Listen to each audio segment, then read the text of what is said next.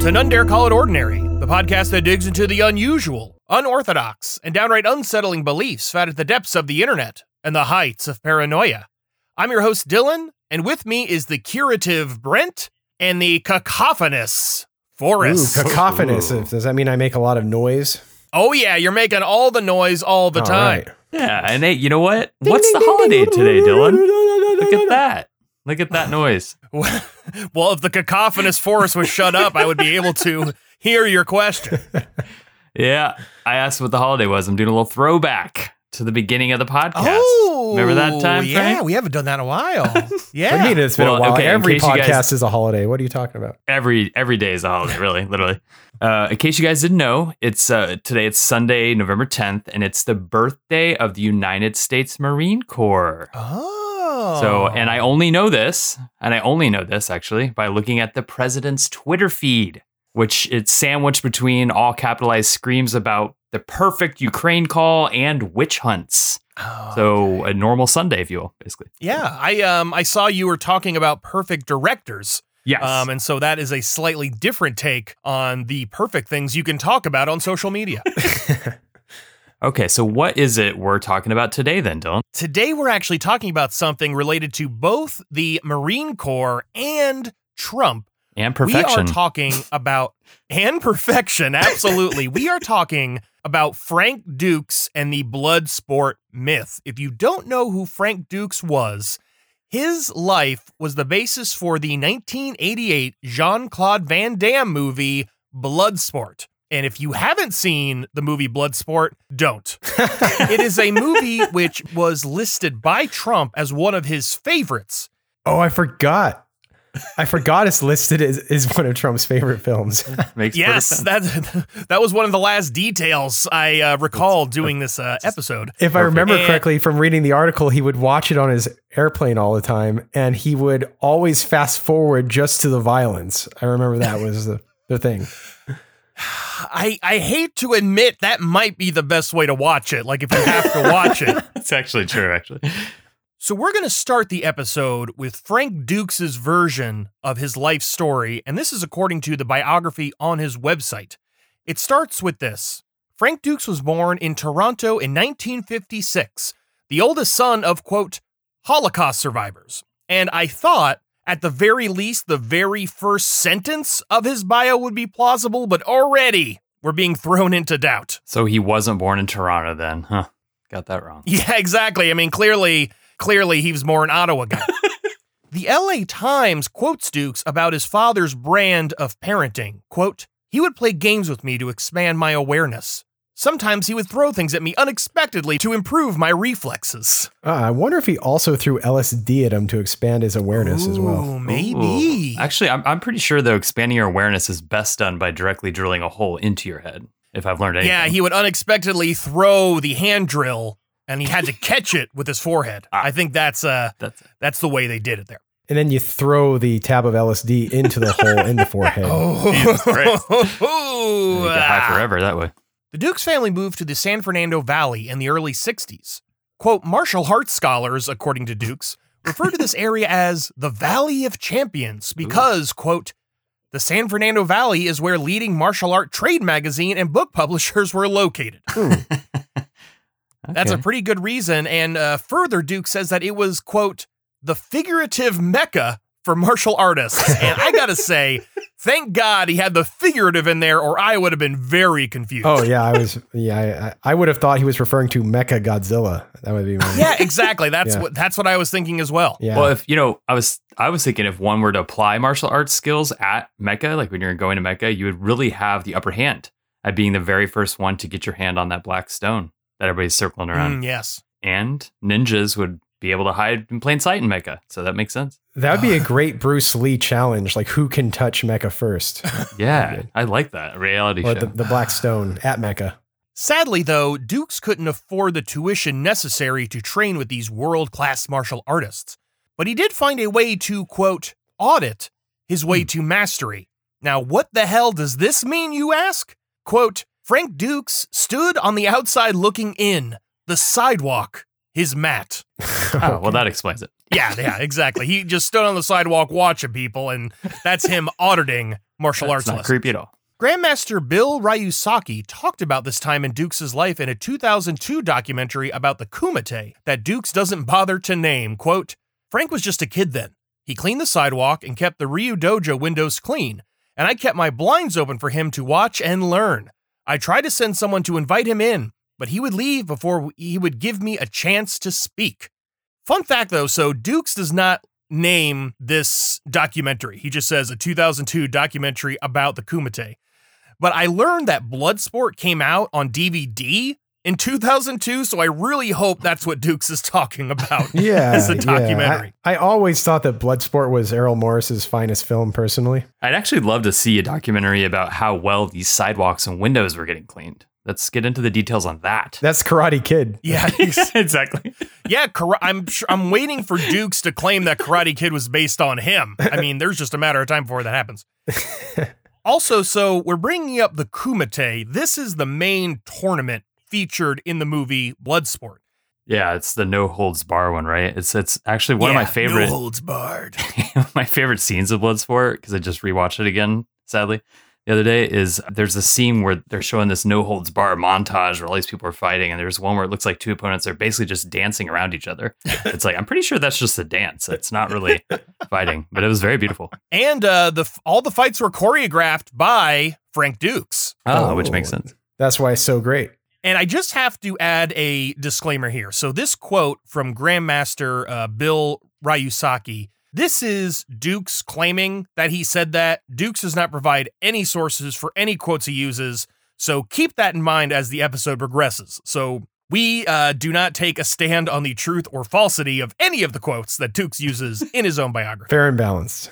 We also don't take any stand on the truth or falsity of this next bit, because Dukes' audited martial arts education appeared to be a success based on his moral victory over Victor Moore in 1969. And in case you're keeping track, that would mean that Frank Dukes was 13 at the time. So he was auditing martial arts as a toddler. Yeah, he came out of the womb practicing. Victor Moore had recently defeated the, quote, thought unstoppable Mike Stone. Moore had 91 straight wins under his belt and always came in first place. And another fact this is mentioned in Dukes' biography is that Victor Moore beat Bruce Lee in a test of speed. And this is actually probably a piece of bullshit in its own right, and we just don't have the time to get into it here, because Dukes' life story is fractally dishonest. As soon as you begin fact-checking any part of it, you gotta dig into more lies. And this is one of the examples. Yeah, he tried to block one of Bruce Lee's punches, and apparently he did it, but there's all sorts of controversy about whether or not this actually happened. No, it's actually not as straightforward as go watch the video. You have to slow it down a trillion times, and it's not clear that he blocked Bruce Lee. So how did Dukes get this moral victory over Victor Moore? And you'll see why I have to say morally in a bit. In an unnamed location, Dukes walked up to Moore and asked if he remembered what Moore had told him 2 years earlier. Quote, to be the best, you have to fight the best. Now, what we don't know from Dukes' bio is if Moore actually answered this question about whether he remembered it, but we do know that Dukes followed up this question by politely asking if he could fight Victor Moore. At least he's courteous in asking if he could kick his ass. Yeah, exactly. Nice. He's being very nice. Now, Moore thought this was all a joke, and he was like, yeah, sure, take your best shot. Being an extraordinarily abnormal person, Dukes did just that. He struck Moore in the nose with a back knuckle. What's a back knuckle? Isn't there only a back knuckle? I wasn't going to investigate it because there would be more lies I would have to dig through. It's some kind of fancy punch involving your knuckles, probably the back of them. That makes sense. This was followed by 10 to 15 minutes of fighting without any officials present. Moore later recalled this fight, quote, finally, there was no winner. Everybody who was around just hooting and hollering. They couldn't believe what took place. Mike Stone, who had just got beat, his shoulder broken by me in the final round from being swept, and there's Frank Dukes, an overgrown, awkward-looking kid taking me on, matching my speed, power, and determination. It impressed me and everyone watching him. Sweep the shoulder, Johnny. Oh, Wrong movie. More recently, in 2004, Moore had this to say about their history-making match. Quote, "Not trying to take anything away from Bruce Lee, Bill Superfoot Wallace, Joe Louis, Chuck Norris, Jim Kelly, and Mike Stone are just a few of the great fighters I fought and defeated as a world champion. But my two most memorable fights I ever had are with the only guy I couldn't beat, Frank Dukes. I would say to him, this is what I'm going to do, and pop him, and I'd say, you ready? I'm going to do it again, and I'd do it. But then he would give it right back to me. He'd better me with my same combo, and every combo I used, he adapted and made it his own and better. I was fast as they come, but Frank Dukes was faster. Faster than all of us back then, including Bruce Lee. I told everyone this was the up-and-comer to watch." Yeah, you know, on our website, you can go check out the YouTube clip and you can see if it's true that whether or not Moore blocked Bruce Lee's punch. Yeah. But also, I'm sorry, Moore did not defeat Bruce Lee in a match. I mean, come on, please. I want to know more about Bill Superfoot Wallace, personally. It's a pretty good name. That's a great name. I also just want to be very clear again. Dukes is the one claiming Victor Moore said all of this. We have no evidence Victor Moore knows anything about any of these quotes. Yes. Also, I think everyone's we're getting off track here. I think what we miss is the most important thing, that Frank Dukes is faster than everyone always. He's so fast that no one could even document it. And that's why there's no documentation of any of his claims. That's true. That's a good point.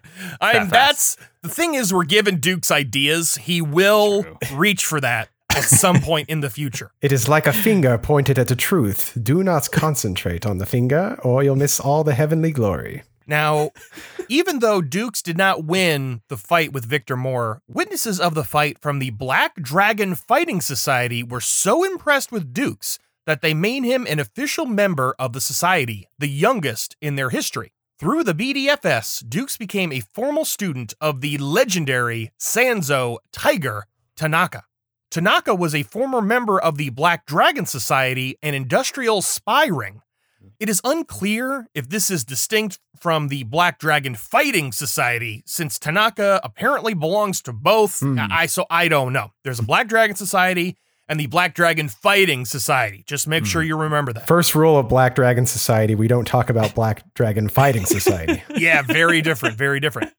In order to find fighters qualified of acting as enforcers for the spy ring, the Black Dragon Society would hold no-holds-barred, full-contact fighting events. These would become the event known as the Kumite, and the Kumite was even the basis for MMA, for mixed martial arts. Which MMA is the basis for Joe Rogan, which is the basis for Tulsi Gabbard. Fuck it. Download process. Boom. Everything I like to think of is connected. Joe Rogan as the basis of Tulsi Gabbard. The basis of his She's the primordial ooze from which she sprang. Now, Sanzo Tanaka was portrayed in the 2006 Jet Li film Fearless. But I know what you're thinking. Wait a minute. Wasn't that film about early 20th century Chinese martial artist Hu Yuanjia? Literally every listener to the podcast was thinking that, Dylan. I know, it's just such common knowledge. True. But honestly, I didn't know that. But I learned it reading the intro to the Wikipedia page on the movie Fearless. And I also learned by reading that entry that paragraph was copied and pasted directly into Dukes' official bio, and even the hyperlinks were left in. So, well, that makes it handy to do further research if you want to. Yeah, exactly. He's just copying and pasting it right in there. You don't even have to go to a different tab. Dylan, you got it wrong. He edited the Wikipedia page himself and then copied and pasted what he'd written into Wikipedia into his book. That's a good point. That's a good point. Because Tanaka and other members of the BDFS participated in the Kumite, Dukes was also offered an invitation, as depicted in the movie Bloodsport. So, Dylan, you once said in the Hell House bonus episode, if you want to hear that, you have to pay $5 and be our patron. But you said something to the effect that there's nothing more pathetic than dudes, playing guitar, rocking out in khakis. Yes. So that was a thing. I stand by that. You said, but I think you're actually wrong. You might be wrong. There is something sadder. It's doing martial arts in khakis pulled up to your nipples. Which happens in Bloodsport. It's a sad look. It doesn't seem to, but very 80s. So. That's fair. That's and fair. actually, since we're on the topic of the movie, another highlight I really enjoyed is when Jean-Claude Van Damme smacks those bricks and they explode from the bottom of the pile. Yeah. That's not how things work The death touch. in the real world. The dim mock. In 1975, Dukes joined the Marines and became an intelligence specialist involved in the USSR and Iran-Contra. Major General Anatoly Komayenko from the former USSR notes Dukes' accomplishments, quote, "In early 1983, I received an order from the military command to provide necessary assistance and cooperation to a joint military group known then as Officer Dukovny's Group. This group was to carry out military operations in Soviet territories under my command. The leader of the group, Officer Dukovny, was Frank Dukes. Frank Dukes was dubbed the Hunter.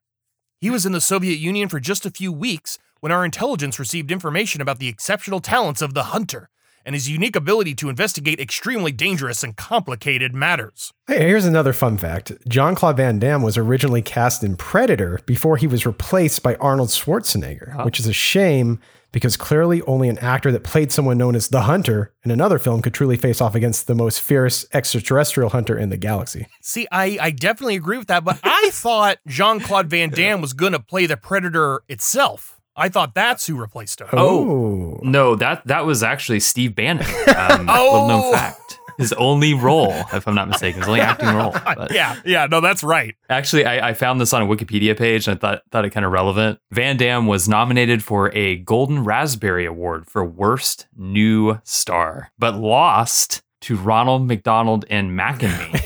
Very strange sentence. I gotta Man, that say, is harsh competition. if there's one movie worse than Bloodsport, it's Mac and Me. Yeah. That is a terrible movie. Speaking of the incredible success of Bloodsport, it came out in 1988 and is, quote, "considered by many film critics as well as martial arts authorities to be one of the greatest martial arts films ever made. Surpassing an audience views and frequency it is replayed, Bruce Lee's Enter the Dragon." Even if true, which is not, people watch Enter the Dragon to watch an awe of Bruce Lee. People watch Bloodsport to laugh at how awful it is. So let's just set the record straight here. But he can do the splits really well. God Yep. damn it. It's in his contract, I think. His He's legs got to are do the pulled apart. splits in every movie. Yeah. And in case you wanted even more Bloodsport, there were 2 direct-to-video sequels of Bloodsport, and they were not at all successful compared to the original. And Dukes has his own theories about why this is. Quote, "They're lacking Frank Dukes' input as a fight choreographer, which Dukes performed in the original, as well as straying from the based on true events story resulted in the franchise's failure. Bloodsport fan clubs complain they felt cheated, desiring the return of Frank Dukes' story and character." Again, let's just cut the bullshit. I mean, let's just get real. The reason that people didn't see these other sequels is because Jean-Claude Van Damme wasn't in them. Yeah. He was actually too busy being a guest star on the show Friends, which is real. That actually happened. I think it was the one where Joey trepans himself, if I remember the right I episode. believe we've mentioned that episode of Friends before, Yeah, if I'm not think we mistaken. have. Go check out our psychedelic cult series. Kind of a blue episode in the Friends catalog. Speaking of the movie too, at the end of the movie, I know I was sending you picture text of this while I was watching it. It's at the end of the movie of Bloodsport, we get some very helpful, completely incorrect information. On the screen, it says, quote, "This motion picture is based upon true events in the life of Frank W. Dukes. From 1975 to 1980, Frank W. Dukes fought 329 matches. He retired undefeated as the world heavyweight full contact Kumite champion." And the last thing says, Mr. Dukes still holds 4 world records. These are my favorite. Fastest knockout, 3.2 seconds. Fastest punch with a knockout, 0.12 seconds. Pretty sure it's a 0.12 seconds. Who was wow. timing? They had an atomic clock. Fastest kick with a knockout, 72 miles per hour. Not really sure why we're using 2 different measuring ways to do the kick and the punch. I don't know. 72 miles per hour. Some cops there with a gun. Last one, most consecutive knockouts in a single tournament. 56, just in case you guys are keeping track. That all comes from Frank Dukes. So is any of it true? The answer is probably not. Aw. So once Bloodsport was released, more attention was paid to Dukes' life story. And one of the first articles on Dukes was written by the LA Times right after Bloodsport's release. I think it was around the 3-month mark. First, what did they uncover about Dukes' military record? Because again, he's, in the Marines, he was doing intelligence work, he was doing all sorts of secret stuff. That former general that's totally real from the Soviet Union said so. And also, Dukes was saying in the brochures for his ninjutsu school, they say, quote, Dukes is one of the most decorated veterans of the Southeast Asian conflict. So, wow, that's pretty impressive. That's amazing. And Dukes also shows visitors to his home a Washington Star editorial about him called A Silent Hero, which includes an apparent quote from the diary of a commanding officer. Quote, we're hungry. We're tired. We're all out of ammo. We all might go mad if not for a spunky kid named Duke for short. The diary describes Dukes crawling through a minefield to rescue an Asian baby that he later turned over to a Taoist priest. Oh, that's actually a shame. You should always return your found Asian babies to a set of a contest priests. That's not, you don't go Taoist. Yeah, this is before he converted. The supposed diary of the commanding officer continues. When we almost gave up, the Duke, by himself, charged the gun. The next thing you know, the Duke was behind the gun, cutting the enemy to pieces. He must have killed 100. At least. He turned defeat into victory. He's the most cacophonous silent hero ever. Cacophonous silent hero. Now, that is all very impressive. But it wasn't from the Washington Star, as the LA Times checked with them, and they had no record of this editorial. And so they asked Dukes about this, and he changed his mind and said he just forgot where the article was from. So, some phantom editorial. Yeah, I gotta say, I think it was just the fake news media covering up their own story. That's the most plausible explanation here. It was. Actually, I think Frank Dukes just got himself confused with an article about John Wayne, maybe, or something like that. Yeah. The Duke. Okay, so, whatever. So just because he doesn't know where this editorial comes from, it's still impressive. It's still, someone wrote it, and it's very impressive. Unfortunately, the truth might be a little different. Quote, from the LA Times. Military records show that Dukes never ventured closer to Southeast Asia than San Diego. His only known war injury occurred when he fell off a truck he was painting in the motor pool. What the fuck? You would think with such sidewalk and window cleaning skills, this sort of injury wouldn't happen to Dukes. It's just... He didn't do it. The problem was, while he was hanging out on the sidewalk and cleaning the windows, he was auditing the martial arts classes. Right. He wasn't actually So he wasn't paying attention to windows. Standing and washing windows.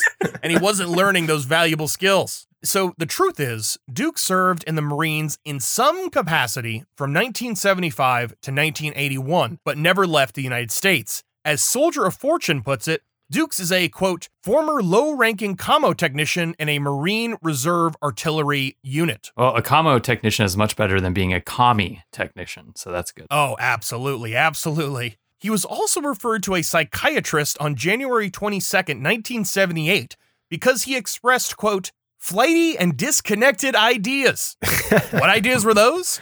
The idea that despite only being in active duty for a short period, given he was in the reserves, that he worked for an intelligence agency. He had a follow-up appointment on April 18th that declared him normal, and that the only truth behind his flighty and disconnected ideas about his intelligence work consisted of, quote, cursorily involved in gathering information about one individual. All this proves L. Ron Hubbard and Thomas Dawes correct. Psychiatry has failed us. Yes. They declared him normal. By the way, we do have a really fun series on mental illness denialism. You should check it out. Unless you're Frank Dukes, it might trigger you. That's true. Now, what is Dukes' response to all this? Like, what does he have to say when people question him on his record? It's very simple. The government is lying about his military record. They're worried that he knows too much about other covert actions that the military wants to hush up. So they preemptively trashed his record to ensure he had no credibility. Oh, I thought it was because people preferred war heroes that aren't captured. Could be it too. Besides the issue with his service, there is also confusion regarding the medals he was awarded by the military. According to Dukes, he was forced to pester the military to get recognition for his covert actions. Eventually, his tenacity paid off. Quote, one day, he said, he received a phone call and went to an address in West Los Angeles, where he was handed a paper bag filled with medals.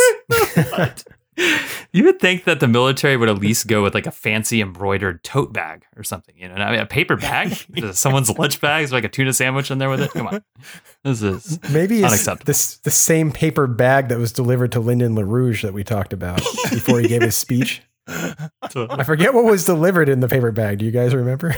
I don't remember. I forgot. But it probably was the same paper bag. Yeah, just go look up the Lyndon LaRouche series, everyone. There's a part where he's delivered something on the eve of election in a paper bag, but I don't remember what it was, and it's probably a bunch of medals, I think. Yeah, the first listener who finds out what that is, we will follow you on Twitter. Yes. That will be the gift. We'll give you a gift, and we'll shout you out on Twitter. Yes, do it. That's how we're too lazy to do it on our own, and so we're outsourcing it. We're crowdsourcing it to all of our lovely listeners. Now, it appears that just as the military scrubbed his military records of his intelligence work, it also scrubbed his military record of any military awards as well.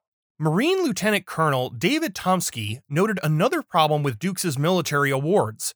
After seeing a photo of Dukes wearing ribbons out of sequence, he concluded that the medals and ribbons were not Dukes' at all. There is also a bizarre incident where Dukes went to his former high school teacher's class to show them, quote, boxes and boxes of medals, including a Medal of Honor, according to the teacher, Joe Feinstein. Dukes has an explanation for this incident, quote, I spoke to that teacher and to that class and made it clear that it doesn't become official until the orders are declassified. Now, the article isn't super clear on this. It just says that this happened in recent years. And so I think they're trying to indicate that this incident would have happened before he got the paper bag filled with medals. Because it's unclear what he's explaining. I don't know. So I just want to give that out. Dukes felt the need to explain. LA Times felt that he needed to explain. And that's my best assumption, is that this would have happened before he got the medals in a paper bag. Not an expensive tote, but a paper bag. Now, what is clear, according to Lieutenant Colonel Tomsky, is that the Medal of Honor is never awarded secretly. And so this explanation doesn't make very much sense. That's what Duke says, that he got the Medal of Honor secretly. You're telling me that some of this stuff may not be true? I just want to make sure I'm following this right. Okay. Yeah, I'm sorry. It's possible. And so I did some research on this. I was wondering if it's true today, because again, this article was written in 1988. And it is. So a USA Today article from 2016 confirms this. And it says that while many Service Cross and Silver Star awards are given secretly, quote, Medals of Honor are not awarded in secret. I think it's only the Medals of Dishonor that are awarded in secret. That could be true. Also, medals are never awarded to Wookiees, secretive or otherwise. Right. Oh, yeah. No, they don't deserve them. No. Fuckers. Exactly. In fact, this rule appears so important that portions of secret missions are made public just to award someone the Medal of Honor. This happened to Senior Chief Petty Officer Edward Byers, who was awarded the Medal of Honor after saving an American doctor from the Taliban in 2012. Quote, Byers' surpassing heroism is the reason details of the mission were made public. So they take the non-secretive nature of the Medal of Honor very seriously, where they'll actually declassify portions of secret missions in order to award it. And another little fun Medal of Honor fact that I learned is that Dukes often uses the phrase, won the Medal of Honor. And all the military people I looked at say that this isn't the way you should speak. The correct phrase is you are awarded the Medal of Honor because it isn't a contest. There's that high and mighty philosophy PhD Dylan guy going around telling normal people how to talk. There it is. Yeah, just yelling winning at everything is a normal way to communicate.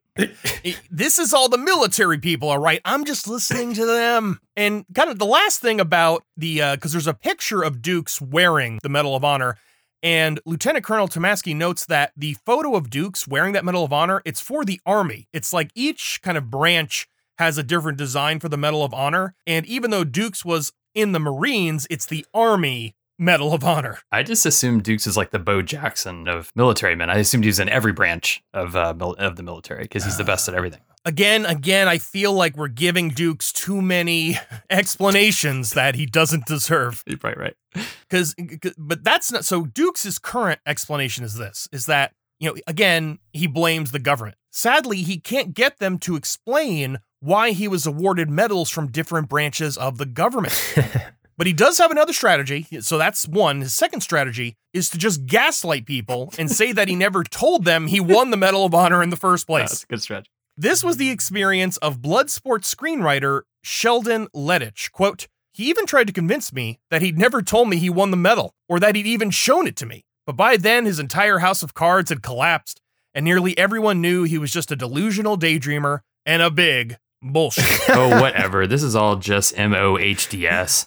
Medal of Honor derangement syndrome, guys. Come on. It's not I wonder if this screenwriter actually wrote into the script at the end, this is based on the true life events of Frank Dukes. Yeah. This is like Tony Schwartz. He's like the Tony Schwartz of Frank Dukes. Yeah. Right.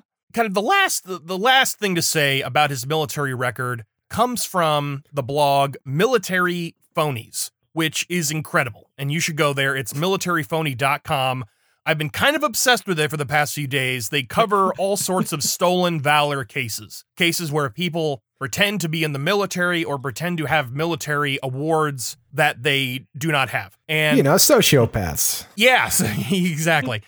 And they have a very useful article on Frank Dukes, and it's an incredible digital archive of kind of all the various articles, and we got a few of the Soldier of Fortune articles that we use later on in the episode came from them. So again, I would highly recommend checking them out. It's fascinating stuff. And their big thing is they do freedom of information requests on anybody they cover to see exactly what their Army record is. And this is what they learned via Freedom of Information Act request about Dukes. He did not go to an intel school or any military education for that matter. He was awarded no awards, including Vietnam or Southeast Asian medals, Purple Hearts, Silver Stars, BSM or DSCs, and no Congressional Medal of Honor. He never went to Vietnam. In fact, he had no combat history at all. Was he also stricken by the horrible, horrible, horrible bone spurs pandemic going around during this time? I don't know. Could have been. That might be why he fell while he was painting that truck or whatever.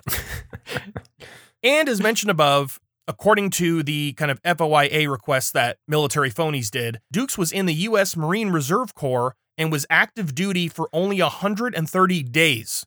This doesn't mean he was in combat or anything. Reservists go on active duty to go into basic training or to go into like boot camp, basic training, basic school for your MOS, which is your military occupational specialty. And so it's very likely he was a reservist who was only active duty to do those kind of trainings and that he really didn't do much of anything else. I got to say, Frank Dukes is about as credible as Bob Lazar. So I think he should go into Joe Rogan's show, and Joe Rogan can say at the end, "I believe you." Yeah, I'm kind of surprised he hasn't been on Joe Rogan's show yet. Yeah.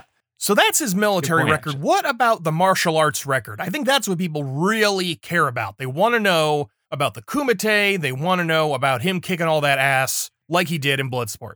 Let's start with the legendary Tiger Tanaka, the kind of legendary martial artist who taught Frank Dukes everything he knows. Everything he knows that he didn't learn on the sidewalk. When the LA Times article was written in 1988, they couldn't find any evidence of such a person fitting the shifting timeline Dukes produced.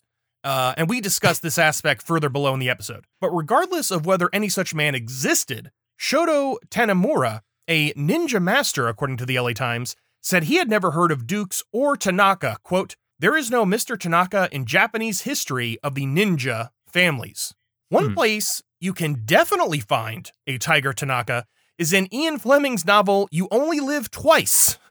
Of course, says Dukes, since Fleming based his characters on real people that he knew, and that's why that name is in that book. Other great historical figures include Blofeld, Dr. No, Scaramanga, Pussy Galore, Goldfinger, and Alec Trevelyan. Just so you know. All very important figures in world Based history. on real people. The Kumite itself is sadly of dubious origin. While Bloodsport takes place in Hong Kong, the actual Kumite, quote unquote, took place in the Bahamas in 1975. The LA Times decided to ask Kenneth Wilson, a spokesman for the Ministry of Sports in the Bahamas, whether that was true. He said, quote, "We have no recollection of such a tournament." But, the LA Times replied, it was supposedly a secret tournament. Wilson, in response, said, quote, "We would know. No, never. It can't happen. So what I'm gathering from this is it basically happened. Got it. Yeah, there's no indication if Kenneth Wilson winked while he was saying any of this. Was his fingers they didn't crossed? cover that in the article. I think he's a crisis actor.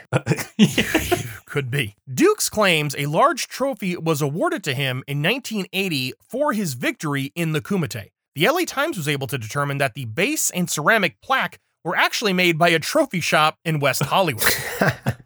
Upon hearing this, Dukes admitted that perhaps he picked up the award after it was ordered by the International Fighting Arts Association, the organization that runs the Kumite. So who runs the International Fighting Arts Association, you want to ask? It's unclear, but their address happens to be Frank Dukes' home, and an invoice for another IFAA trophy lists Dukes as the only contact for the association. I got to give it to him. This is BitConnect level genius. It really This is. is pretty incredible.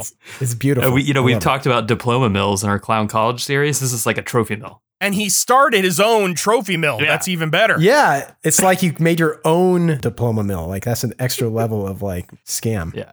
It's amazing. Now, that's all unfortunate, but perhaps the strangest claim Dukes makes about the Kumite is the sword he was awarded as a trophy. So we didn't just get like a big ass statue, we also got a fancy sword. When the LA Times asked to see it, he said he no longer had it because he sold it to pay ransom to free Filipino orphans. Quote, I sold my sword.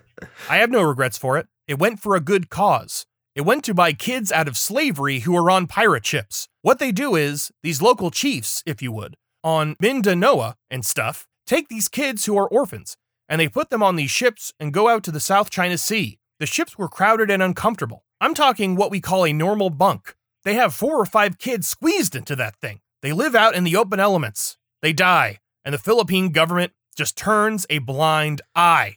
Again, for a silent hero, he never wastes an opportunity to talk about how awesome he is and how heroic he is. Yes, he is constantly talking. Duke sold the sword. He gave the pirates the money for the ransom. After that, they reneged on the offer, so Dukes had to take a different typical approach. pirates. Quote, we took arms up and fought boat pirates, and we got these kids free. I'm glad that he's, makes this distinction that they're boat pirates and not, Yes. intergalactic pirates like Han Solo or internet music pirates like Dylan Brent and myself. I mean, They're not space pirates like in Super Metroid. Yeah. And why did Dukes need to take up arms to defeat these pirates? Isn't he like the greatest martial artist of all time? Like, fight these pirates with your bare hands, Frank. They're so fast. I think he meant like his guns, What a take wuss. up arms. He meant his like literal arms. So despite the fact that they reneged on the offer, they did save the kids, and this whole story has a happy ending. Quote, many of them are now in the United States. I'm in touch with some of them, and they love me to death. And I'll tell you, I've got one kid who's about 15 years old. All I have to do is look cross-eyed at one guy, and he'll kill him for me. Whoa, that's nice. That's great. Yeah, pretty intense. We're going to end with the certainly false beliefs about Frank Dukes' life with his autobiography, and this is called The Secret Man, and it was written in 1996, and the cover is dominated by a brief description of Dukes' exploits. Quote, he was the CIA's finest covert operative, the subject of the martial arts film Bloodsport, a bridge to international organized crime, a legend on both sides of the Iron Curtain. His identity always concealed from the people he served. He was the secret man.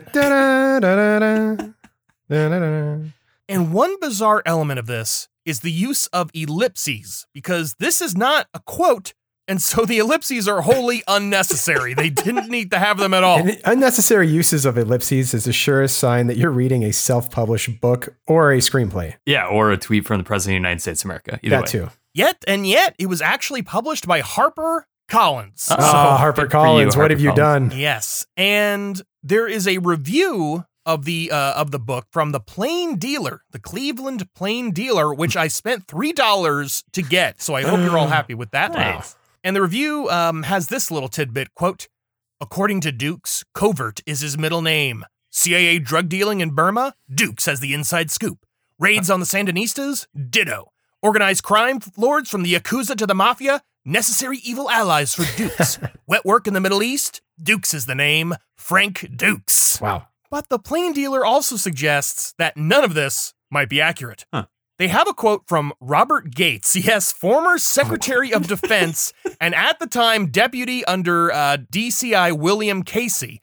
And Robert Gates says this, quote, I never heard of this guy, and no one I know in the intelligence community ever heard of him either. Yeah, because it's the deep state, and Dukes is as deep as it gets. Yeah, he's deep. He's deep in there. The deepest man. The plain dealer also talked to retired Major General John Singolob, who is actually name-dropped in the book. Duke says in the book that he worked with this guy. His response is to say of the secret man, quote, virtually a complete fabrication. Virtually. There's some truth. Virtually, so I don't know what the true parts are. A former CIA official says, quote, the claims he makes are nonsense. The notion that Casey would have a guy like this going out and performing hits is ludicrous. A guy like Robert De Niro in The Irishman, though, maybe him, you know? Soldier of Fortune also had a review of this book, and according to former editor of Soldier of Fortune, Robert K. Brown, he was less than impressed with The Secret Man. Quote, if one requires a literary laxative, this book ranks an 11 on a 1 to 10 scale. Dukes fails to name even one individual who can corroborate his fraud fantasies. A brain tumor is no justification for labeling The Secret Man as non-fiction. Oh, all right. Well, I prefer my Uncle John bathroom reader as my literary laxative, personally. But the Latin version, of course. I'm not a fucking heathen. Yes, exactly. CIA spokesman Mark Mansfield confirmed to Soldier of Fortune that Dukes never worked for the CIA. What? Mansfield also says that the CIA speaking publicly about such claims is unusual, but that, quote, this individual's claims are so preposterous that we thought it was necessary and appropriate. No, they'd never do it. They just had to come out and do it here and smear Dukes because it's all true. Come on. Yeah, that's probably why. Soldier of Fortune interviewed Dukes to try to explain some of these discrepancies. Dukes' two explanations were that his activities were secret, of course, or that he forgot details because of that aforementioned brain tumor. Soldier of Fortune notes how strange it is that Dukes wrote a book about exposing CIA secrets and then refused to comment on claims because they needed to be kept secret. Lastly, I couldn't leave the Soldier of Fortune article without mentioning two less than savory bits from the article. The first is in reference to Dukes relying on his work with men who were already dead and could not verify the story. Soldier of Fortune said this, quote, think of all the aging suburban women whose claim to fame is a jealously held fantasy about having slept with JFK. You get the idea.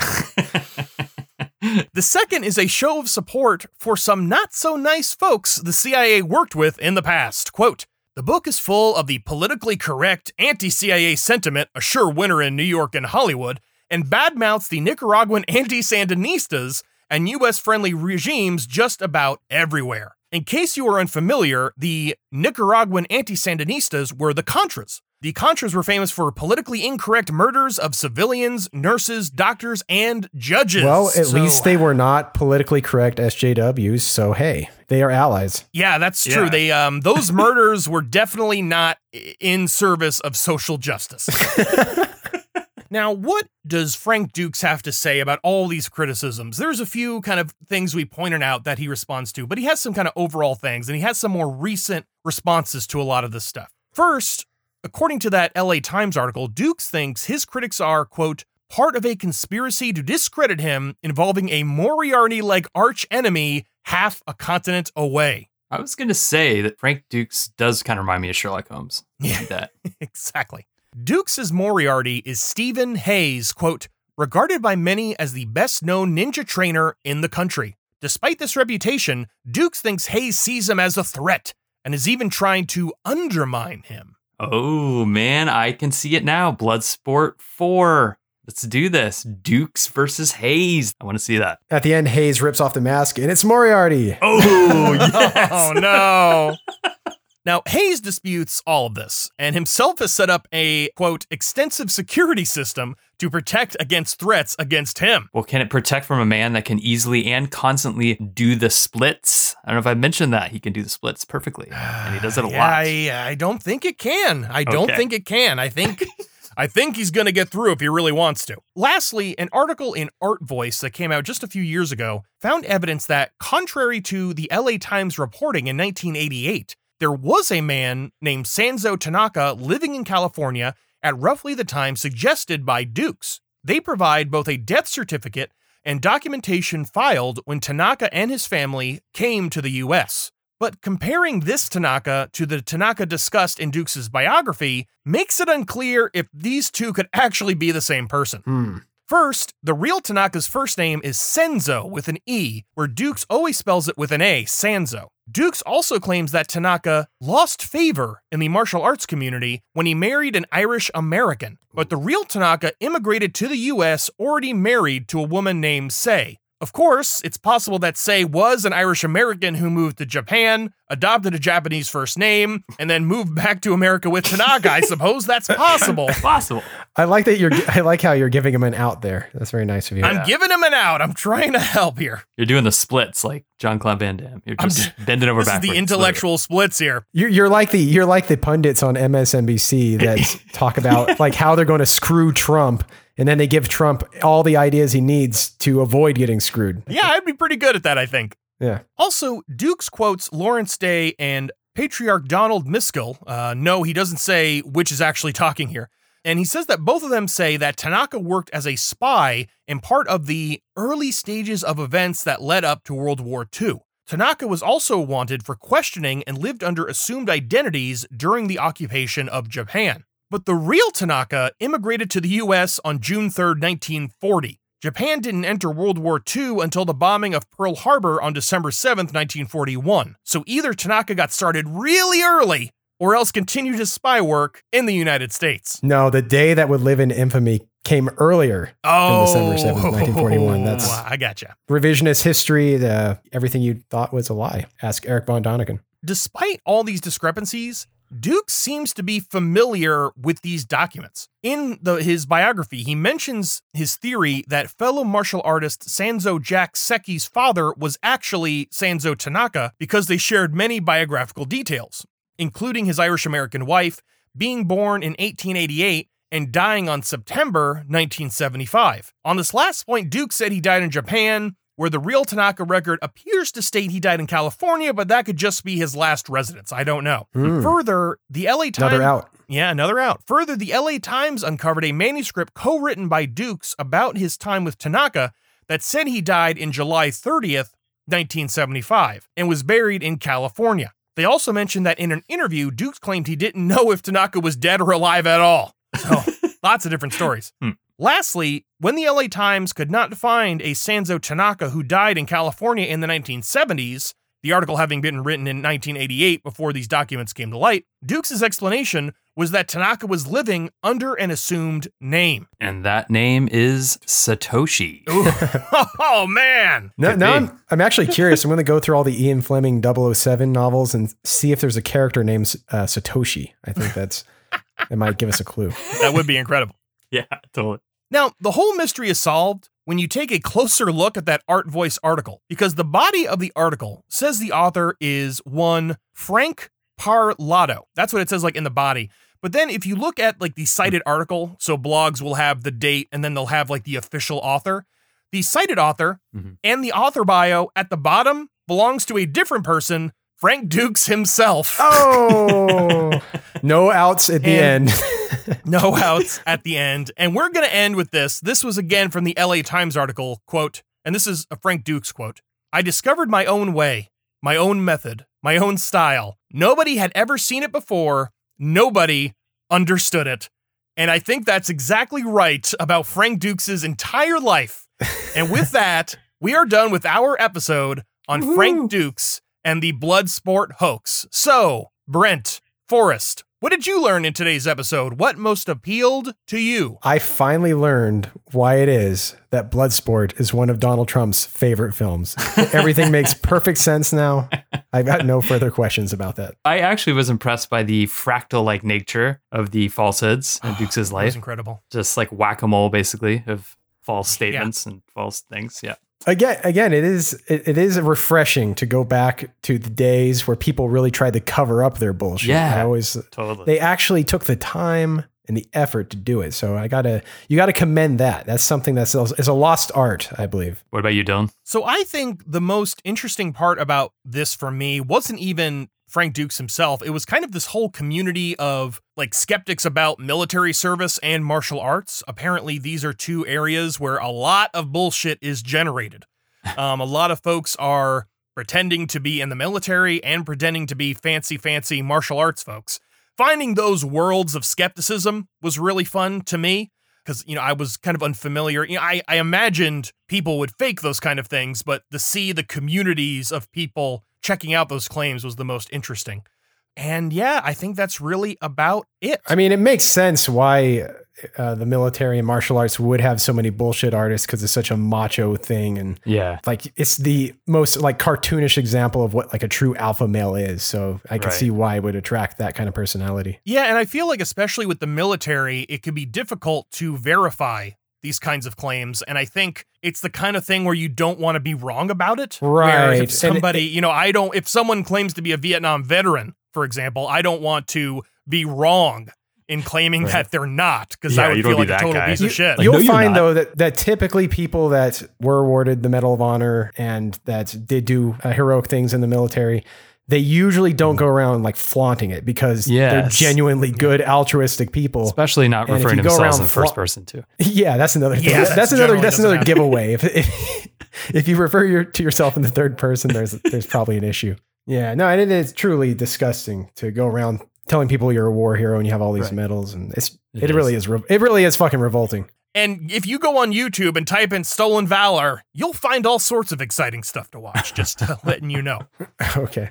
And on that recommendation, we are done.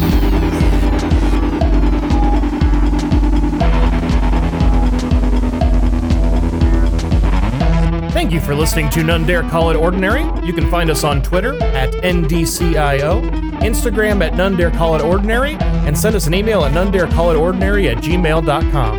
For only $1 a month, you can become a patron at patreon.com/None Dare Call It Ordinary. For information on all our episodes, as well as links to our YouTube channel and Discord server, head over to our website at nondarecallitordinary.com. As always, we ask that you please rate, review, and subscribe on iTunes or wherever your podcasts are served.